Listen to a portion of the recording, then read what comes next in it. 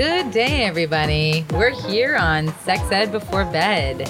Thanks for tuning in. I'm here with Matthew Ridley. Hi. Hey, do people call you Matt or Matthew? Both. Professionally, I think I'm Matthew. Personally, I'm Matt. Okay. So, okay. You choose. I'm going with Matt. Sweet. Yeah. So Matthew and I met a few weeks ago. When I came to talk to Umbrella Mental Health Network. And that's a pretty cool thing. Like, how long has Umbrella been around for? Just over a year, I believe. Yeah. Just over a year. Now, correct me if I'm wrong, it's the only kind of mental health network that's specifically for LGBTQ individuals. Yeah, so I think that it's one of the only, if not the only, group therapy private practice in the city that's, specifically set up for addressing concerns in the LGBTQ plus community. Okay, awesome. So Matt, can you tell me a little bit about what you do? Yes, absolutely. So I'm a registered psychotherapist in the province of Ontario, which means that I can provide psychotherapy. And so I do that in for a variety of clients. So I see individuals and couples around a variety of presenting concerns. And one of those presenting concerns that I work with both individuals and partners who might be in monogamous or polyamorous relationships is sex therapy. Which is a form of talk therapy where the focus of the conversations are around particular aspects of client sexual experiences. Okay. Fascinating. I'm so curious, why does sex therapy exist? Why is it important? That's a great question. Why does sex therapy exist? I haven't thought of that in a while. So why do I think it exists? Yes. Is because I think like any therapy, therapy provides an avenue to discuss, to explore, to come to new ways of understanding parts of our experience. And so often parts of our experiences that we're less likely to talk about in our normal lives, in our normal relationships. And sex and sexuality definitely fits that bill of something that we often may not feel comfortable talking about with our partners, with our friends, with our families, certainly. And so sex therapy provides an opportunity to have conversations about people's experience of themselves as sexual beings and their sexual experience that otherwise might not happen. Yes, indeed.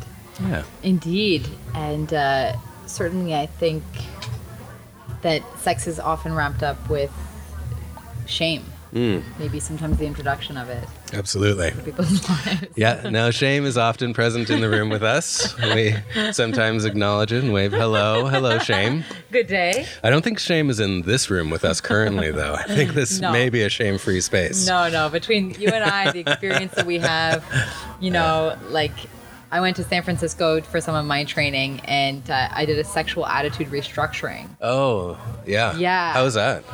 Really, really interesting. Part of it was meeting people of all walks of life, and it was I met sex workers, I met exotic dancers, I met people from the BDSM community. Actually, one of the speeches from someone from the BDSM community, she met her lifelong partner through that community. And I mean, it almost brought people to tears. And all the myths that I had about BDSM out the window. Yeah. And that was the idea. Yeah. Just throw away all those ideas that I had about and sex workers and all these things, so it worked. Excellent. So the restructuring program worked. It was effective. Yeah, the scaffolding. Yeah. There was a tear down. Yeah. Then a rebuild. Yeah. Some pretty new windows and Yeah. I guess I'm wondering, from my perspective, in the short time that I've existed on this planet, I think we're getting more progressive. And what do you think? Progressive, like sexually? In terms of, how we view sex and people, From my own personal anecdotal experience observing cultural trends for the time that I've been alive, I would certainly agree with you. I think that, when I reflect on my experience as a sex therapist, I wouldn't always recognize that as happening because some of the cultural forces around shame, stigmatization, and pathology that are associated with sexuality are certainly still present and alive in people's lives. That being said, for sure, I imagine if I were a sex therapist 40 years ago, I'd be having very different conversations with my clients. And so I do have a sense that there is much more openness, if nothing else, to talking about it, to people, to variety of sexual experience, certainly than, before, right. 40 years ago, for sure. For sure. Wow, that's pretty interesting, pretty fascinating. Can you identify some of the major reasons that people come to you? For sure. Totally. So let me let me list them out. So like I said, I work with both individuals and with partnered clients. So sometimes that they may be people in monogamous relationships or polyamorous relationships. And so sometimes it may be around differences in sexual desire between partners where the partners have a sense that one person wants to have sex all the time and the other person would be happy if sex happened once a year. Yeah. So that's one thing.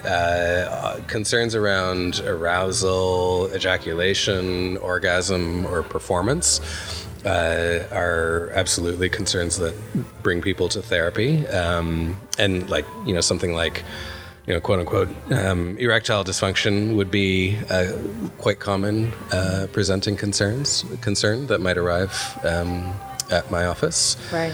Other things around exploring parts of our sexuality that may not find expression in our relationships. So it may be the content of fantasy that we don't feel comfortable bringing out in our relationship with our partner. It may be sexual practices or behaviors that we may not be ready to share. And so creating space and partnership for those to find expression. I feel really long-winded right now, but that's okay, I assume. Yeah, not at all. Sometimes rekindling desire if it's been lost in long-term relationships as well. So. Yes. Absolutely. Lots to say on that. It's funny how you put erectile dysfunction kind of in quote unquote. Mm-hmm. Why did you do that? Well, so I do that very consciously. So one thing I let my clients know when they first come to see me is that I work from a sex positive perspective. And so sex positive perspective says, essentially says that the only way to judge a sexual experience or behavior is based on a person's experience of it. So their experience of consent, pleasure, and well-being. That's from Charlie Glickman, who's great. And so there's no room for, in my mind, for me at least, for moral evaluation of sexuality, for pathologization of sexuality. And so erectile dysfunction is a very pathologizing phrase or term that frames the problem in a very specific way that I don't think is the most helpful way to understand it. And so I would work with clients to reframe what they're talking about and kind of build a richer story around what's happening or not happening with their body. Right, interesting. So maybe people where it's pathologized, they feel like they have a problem or they're broken or Absolutely. Discourses of shame of, I am, what's wrong with me? My body doesn't work. Why doesn't my body work? Well, I'm a failure. I'm a sexual failure. Right. Performance for men can often be a really big part of their sexual identity that's been inherited through social messaging around masculine sexuality. And so to not fit that role can, be very difficult. And cause a lot more harm. That it's central to their identity as a person, maybe more central. potentially, yeah. Yeah. That's interesting. Are you familiar with Emily Nagoski's work? No. Who's that? Emily Nagoski, she's got her PhD, and she wrote a book called Come As You Are, which is sort of a guide to unlocking sort of sexual I don't know, prowess or your sexual self. And she underpins it in a really fascinating way. I mean, she begins by deconstructing we're not so different, men and women. You know, and she has diagrams that show how genitalia are developing, and that we're kind of all the same till like 6 weeks in, and when you're in utero, and then we start differentiating. You know what I mean? But the way she describes this, we all have the same parts, just arranged in different ways. And and to your point about arousal and desire, she talks about people having different kind of accelerators and different kinds of brakes. And that those brakes and accelerators can be triggered by different things. Yep.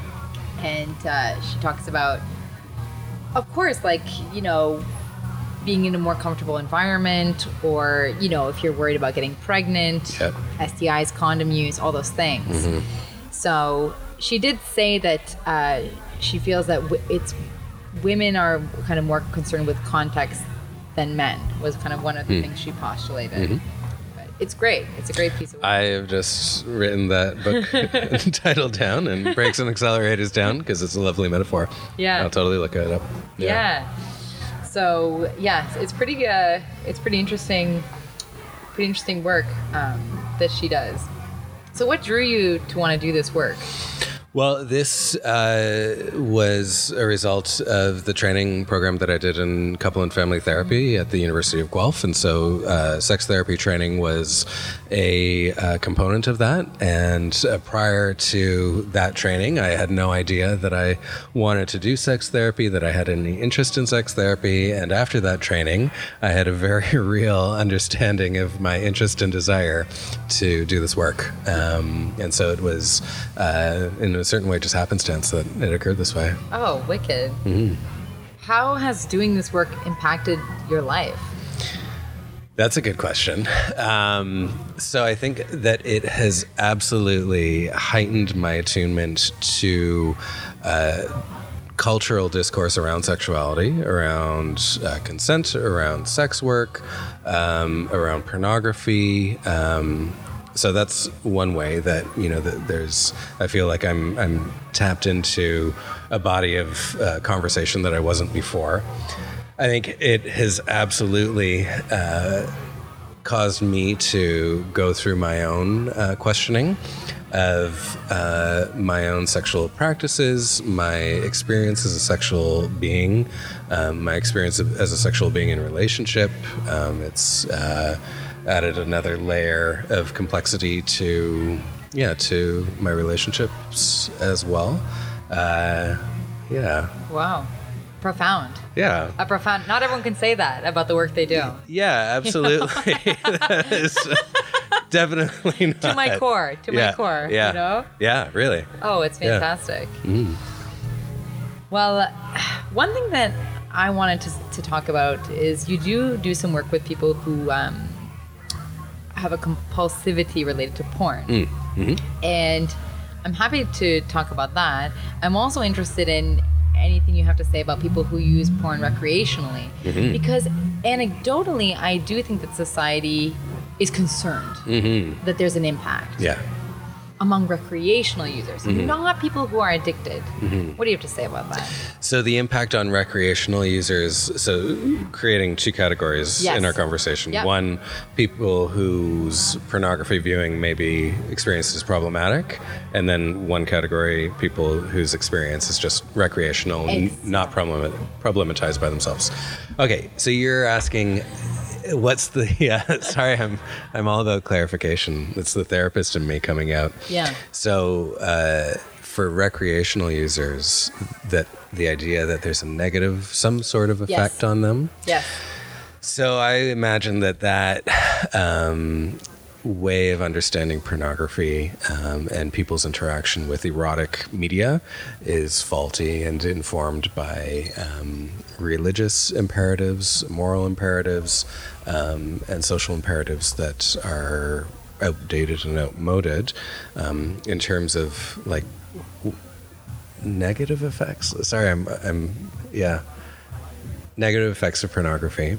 Yeah, and you're saying that it's just based on like outmoded ideas and religious kind of. Yeah. It's not. There's no foundation. It's not founded in truth. Absolutely. So I've done, a lit review on pornography use in couples and couples therapy response to pornography viewing. Sorry, and the literature available does not provide strong evidence that there's anything negative about viewing erotic media. Fantastic. Yeah. Everyone, your fears have been allayed. Absolutely. And talking about like sex positivity stands in contrast to sex negativity. And some people would say that we live in a very sex negative culture. And that view of pornography as something inherently bad would, I imagine, reflect a sex negative view that there's something bad with sex. Right. So, because in order for there to be something wrong with porn, there has to be something wrong with sex. Right. I imagine.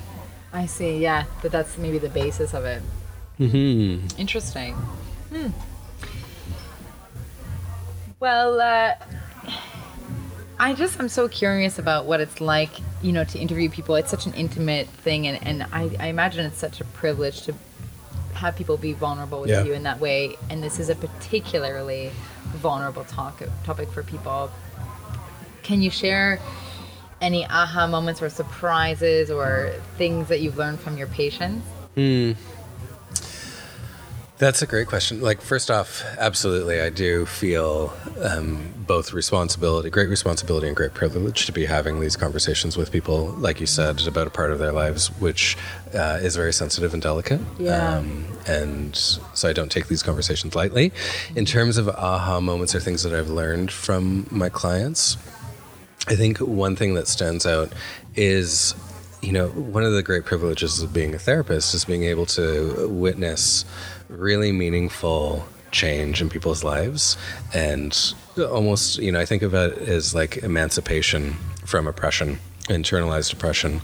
And so, especially around sexuality, where if a client has an experience or a transition from being oppressed in some way in their experience as a sexual being to finding newfound freedom, that is a very joyful experience, and is so heartening about, so much of being a therapist is so heartening about humanity, and people's abilities to move their lives in new, novel ways,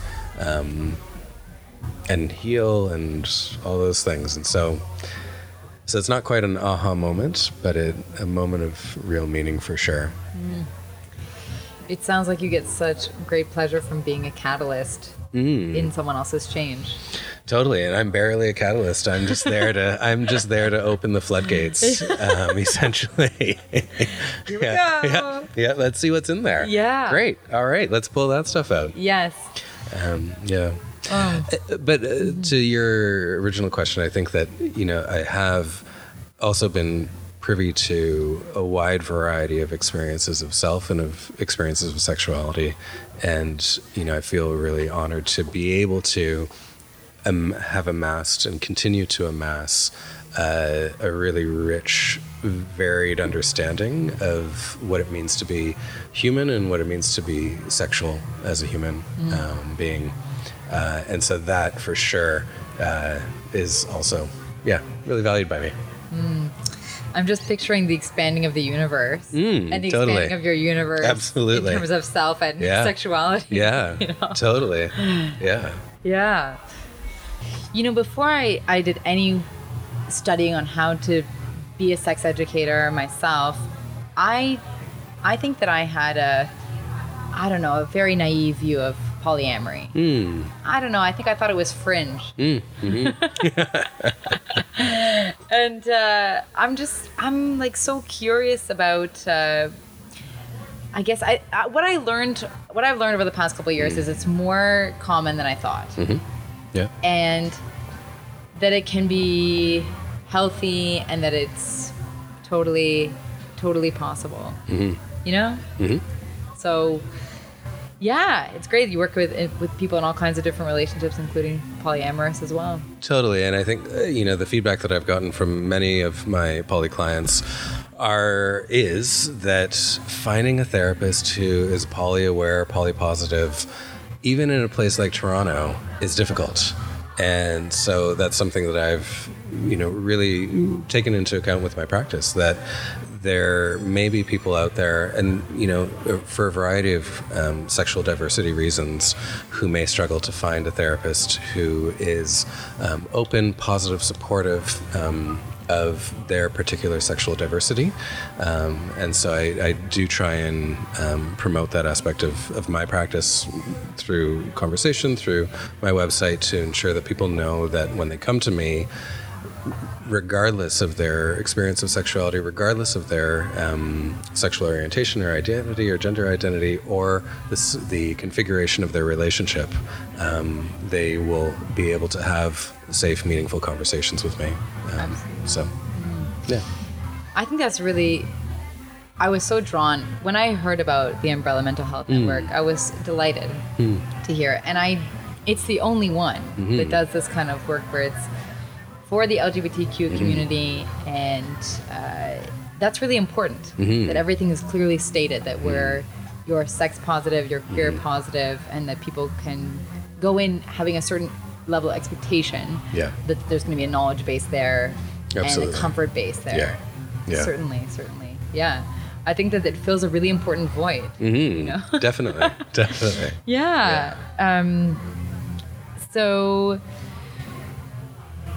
what I was going to ask you was, one of the things that you work on with couples is rekindling desire. Yes. And it's funny because I was talking with a couple of friends who they've been married now for a while, and they're finding that even a few years in, that the desire is dwindling, and it's become more of a companionship relationship. And is that something that you find people coming in and asking about? Yeah, definitely. It's not an uncommon experience, or at least certainly not for the clients who may access service through me. And I'm really informed by the ideas of Esther Perel. Have you heard of Esther Perel? She's a sex therapist out of New York. Awesome. Both Freudian and postmodern at the same time. She's great. And so she has a great book called Mating in Captivity. And she talks about the challenge of maintaining erotic desire for a partner over the course of time. And so her thesis is, if I get this right, is that eroticism happens through separateness, and often in relationships we get closer, create more closeness, more and more and more, and as separateness evaporates, as mystery evaporates, as the unknown evaporates in our relationships, there's no longer any gap for us to cross to meet the other person. And it's that gap where eroticism arises. And so I do a lot of work with clients to reorient their understanding of sexuality and eroticism, and to find ways to create appreciation for the gap that is still actually there. Because a lot of the time, I think that we assume knowledge of our partner, when in fact our partner is still fundamentally mysterious to us. That we can never know what's happening inside our partner's mind, what it's like to look out from our partner's eyes. We can never know that. And there's still so much of our experience that remains hidden from our partners. And it's through the exploration and appreciation of that difference that sometimes we can relight the spark. Oh, that's very well said. They're not my ideas, but they're good. Yes, absolutely. And of course, yes, I could imagine that being with somebody for a certain number of years and living with them, you feel like you got them all figured out. Totally. Oh, this person? I know you. Yes. This isn't exciting. You're not exciting. And what I like is that, maybe for some of your clients, they live together. Yep. But this is exploring the metaphysical gap between. Totally. Yeah. Totally. There's absolutely like an existential, metaphysical component to it. Yeah. You're not inside the other person's mind. No. You're not, and never will be. Yeah. You know, it reminds me of, I don't know if you're familiar with Frida Kahlo's story, but Frida Kahlo, she was, I think she was married to Diego Rivera, and they never lived together. They had houses next door to each other, separated by a bridge. Mm-hmm. And I love Classic. that. I love that. Yeah. You know? Yeah. Wouldn't that be ideal? I imagine many people might find that to be ideal. Yeah. Well, I have heard of people who live one floor above or below, you know? You're close enough, but like just far enough as well to maintain the mystique, if you will. Now maybe this is a myth, but or maybe sort of a misnomer about sex therapy, but I want to talk a little bit about sex surrogacy. That's a great topic that I don't know much about. Okay. So you can speak and I will not. Okay. Well, when I was in San Francisco, I met a sex surrogate, and I don't believe it's legal in Canada. Yeah, I believe you're right. Yeah, and it's basically a person who facilitates a sexual understanding of the self.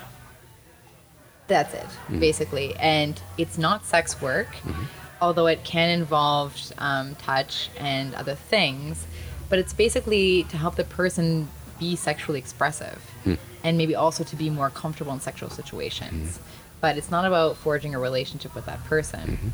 So now, when I was in San Francisco, there was a therapist that would refer out to a sex surrogate as a sort of tripod tactic, you know, so you have a client and then they're also seeing a therapist, but they're also seeing a sex surrogate as well. So what do you think? Like, what do you think about sex surrogacy as a tool in Canada? What do you think about it? I can imagine many ways in which legal sex surrogacy would be advantageous for people to be able to more readily explore their sexuality. You know, whether it's for partnered or non-partnered people. You know, there's a variety of reasons why being able to pay for a service where you're able to do that exploration would make sense. I think I can imagine a lot of ways in which that would be helpful and beneficial. Yeah, for sure. I'm with you. Bring it on. Yeah. And Matt, just going back to something else that you were saying about, I feel like sometimes people want to be normal. You know, right? Great. Normal. Great. Yeah. Normal. I just want to be normal. So I feel like sometimes they're trying to figure out where their benchmarks are, what's normal. But actually, I don't think it's helpful in the realm of sex to figure out what's normal. I feel like it's great to get weird, you know? Like, let things get weird. Totally agree. Yeah, because I noticed that, you know, when on your website, when you talk about people coming in with the problem, and you put that in quotations, where sometimes it's all subjective. Yeah. People think it's a problem, and it's just all it's in your head, and there's many factors contributing to that. Yeah, totally. I think that, you know, the idea of normal often accompanies people into the office, and the way in which people might understand themselves as abnormal or not normal, in the way that might bring shame or guilt upon that person, not helpful. Particularly. And so a big component of the work that I do with people is to make explicit the ideas of sexuality and of normalcy that might be, like you said, framing the problem or you know, how do we understand this to be a problem? Well, these are some of the reasons how we understand it. If we understand ourselves like as not falling into the normal category, and we have a strong desire to fall into the perceived normal category, then it becomes a problem. Yeah. And so expanding people's conceptions of what it means to be sexual, and the varieties of expression that might take, like you said, is a big part of the work that I do, for sure. Yeah. Well, Matt, what can I say? This has been more than enlightening. Great. And very enjoyable. Yeah, absolutely. It's a real pleasure to talk to you again. Yes, Yeah. and People can find you. You have a website. Yeah, it's MatthewRidleyTherapy.com. Okay. Yeah. And also through the Umbrella Mental Health Network. Use your favorite search engine to find it. And it's Rebecca Navas signing off. Sex Ed Before Bed. So stay tuned for the next episode. Thank you.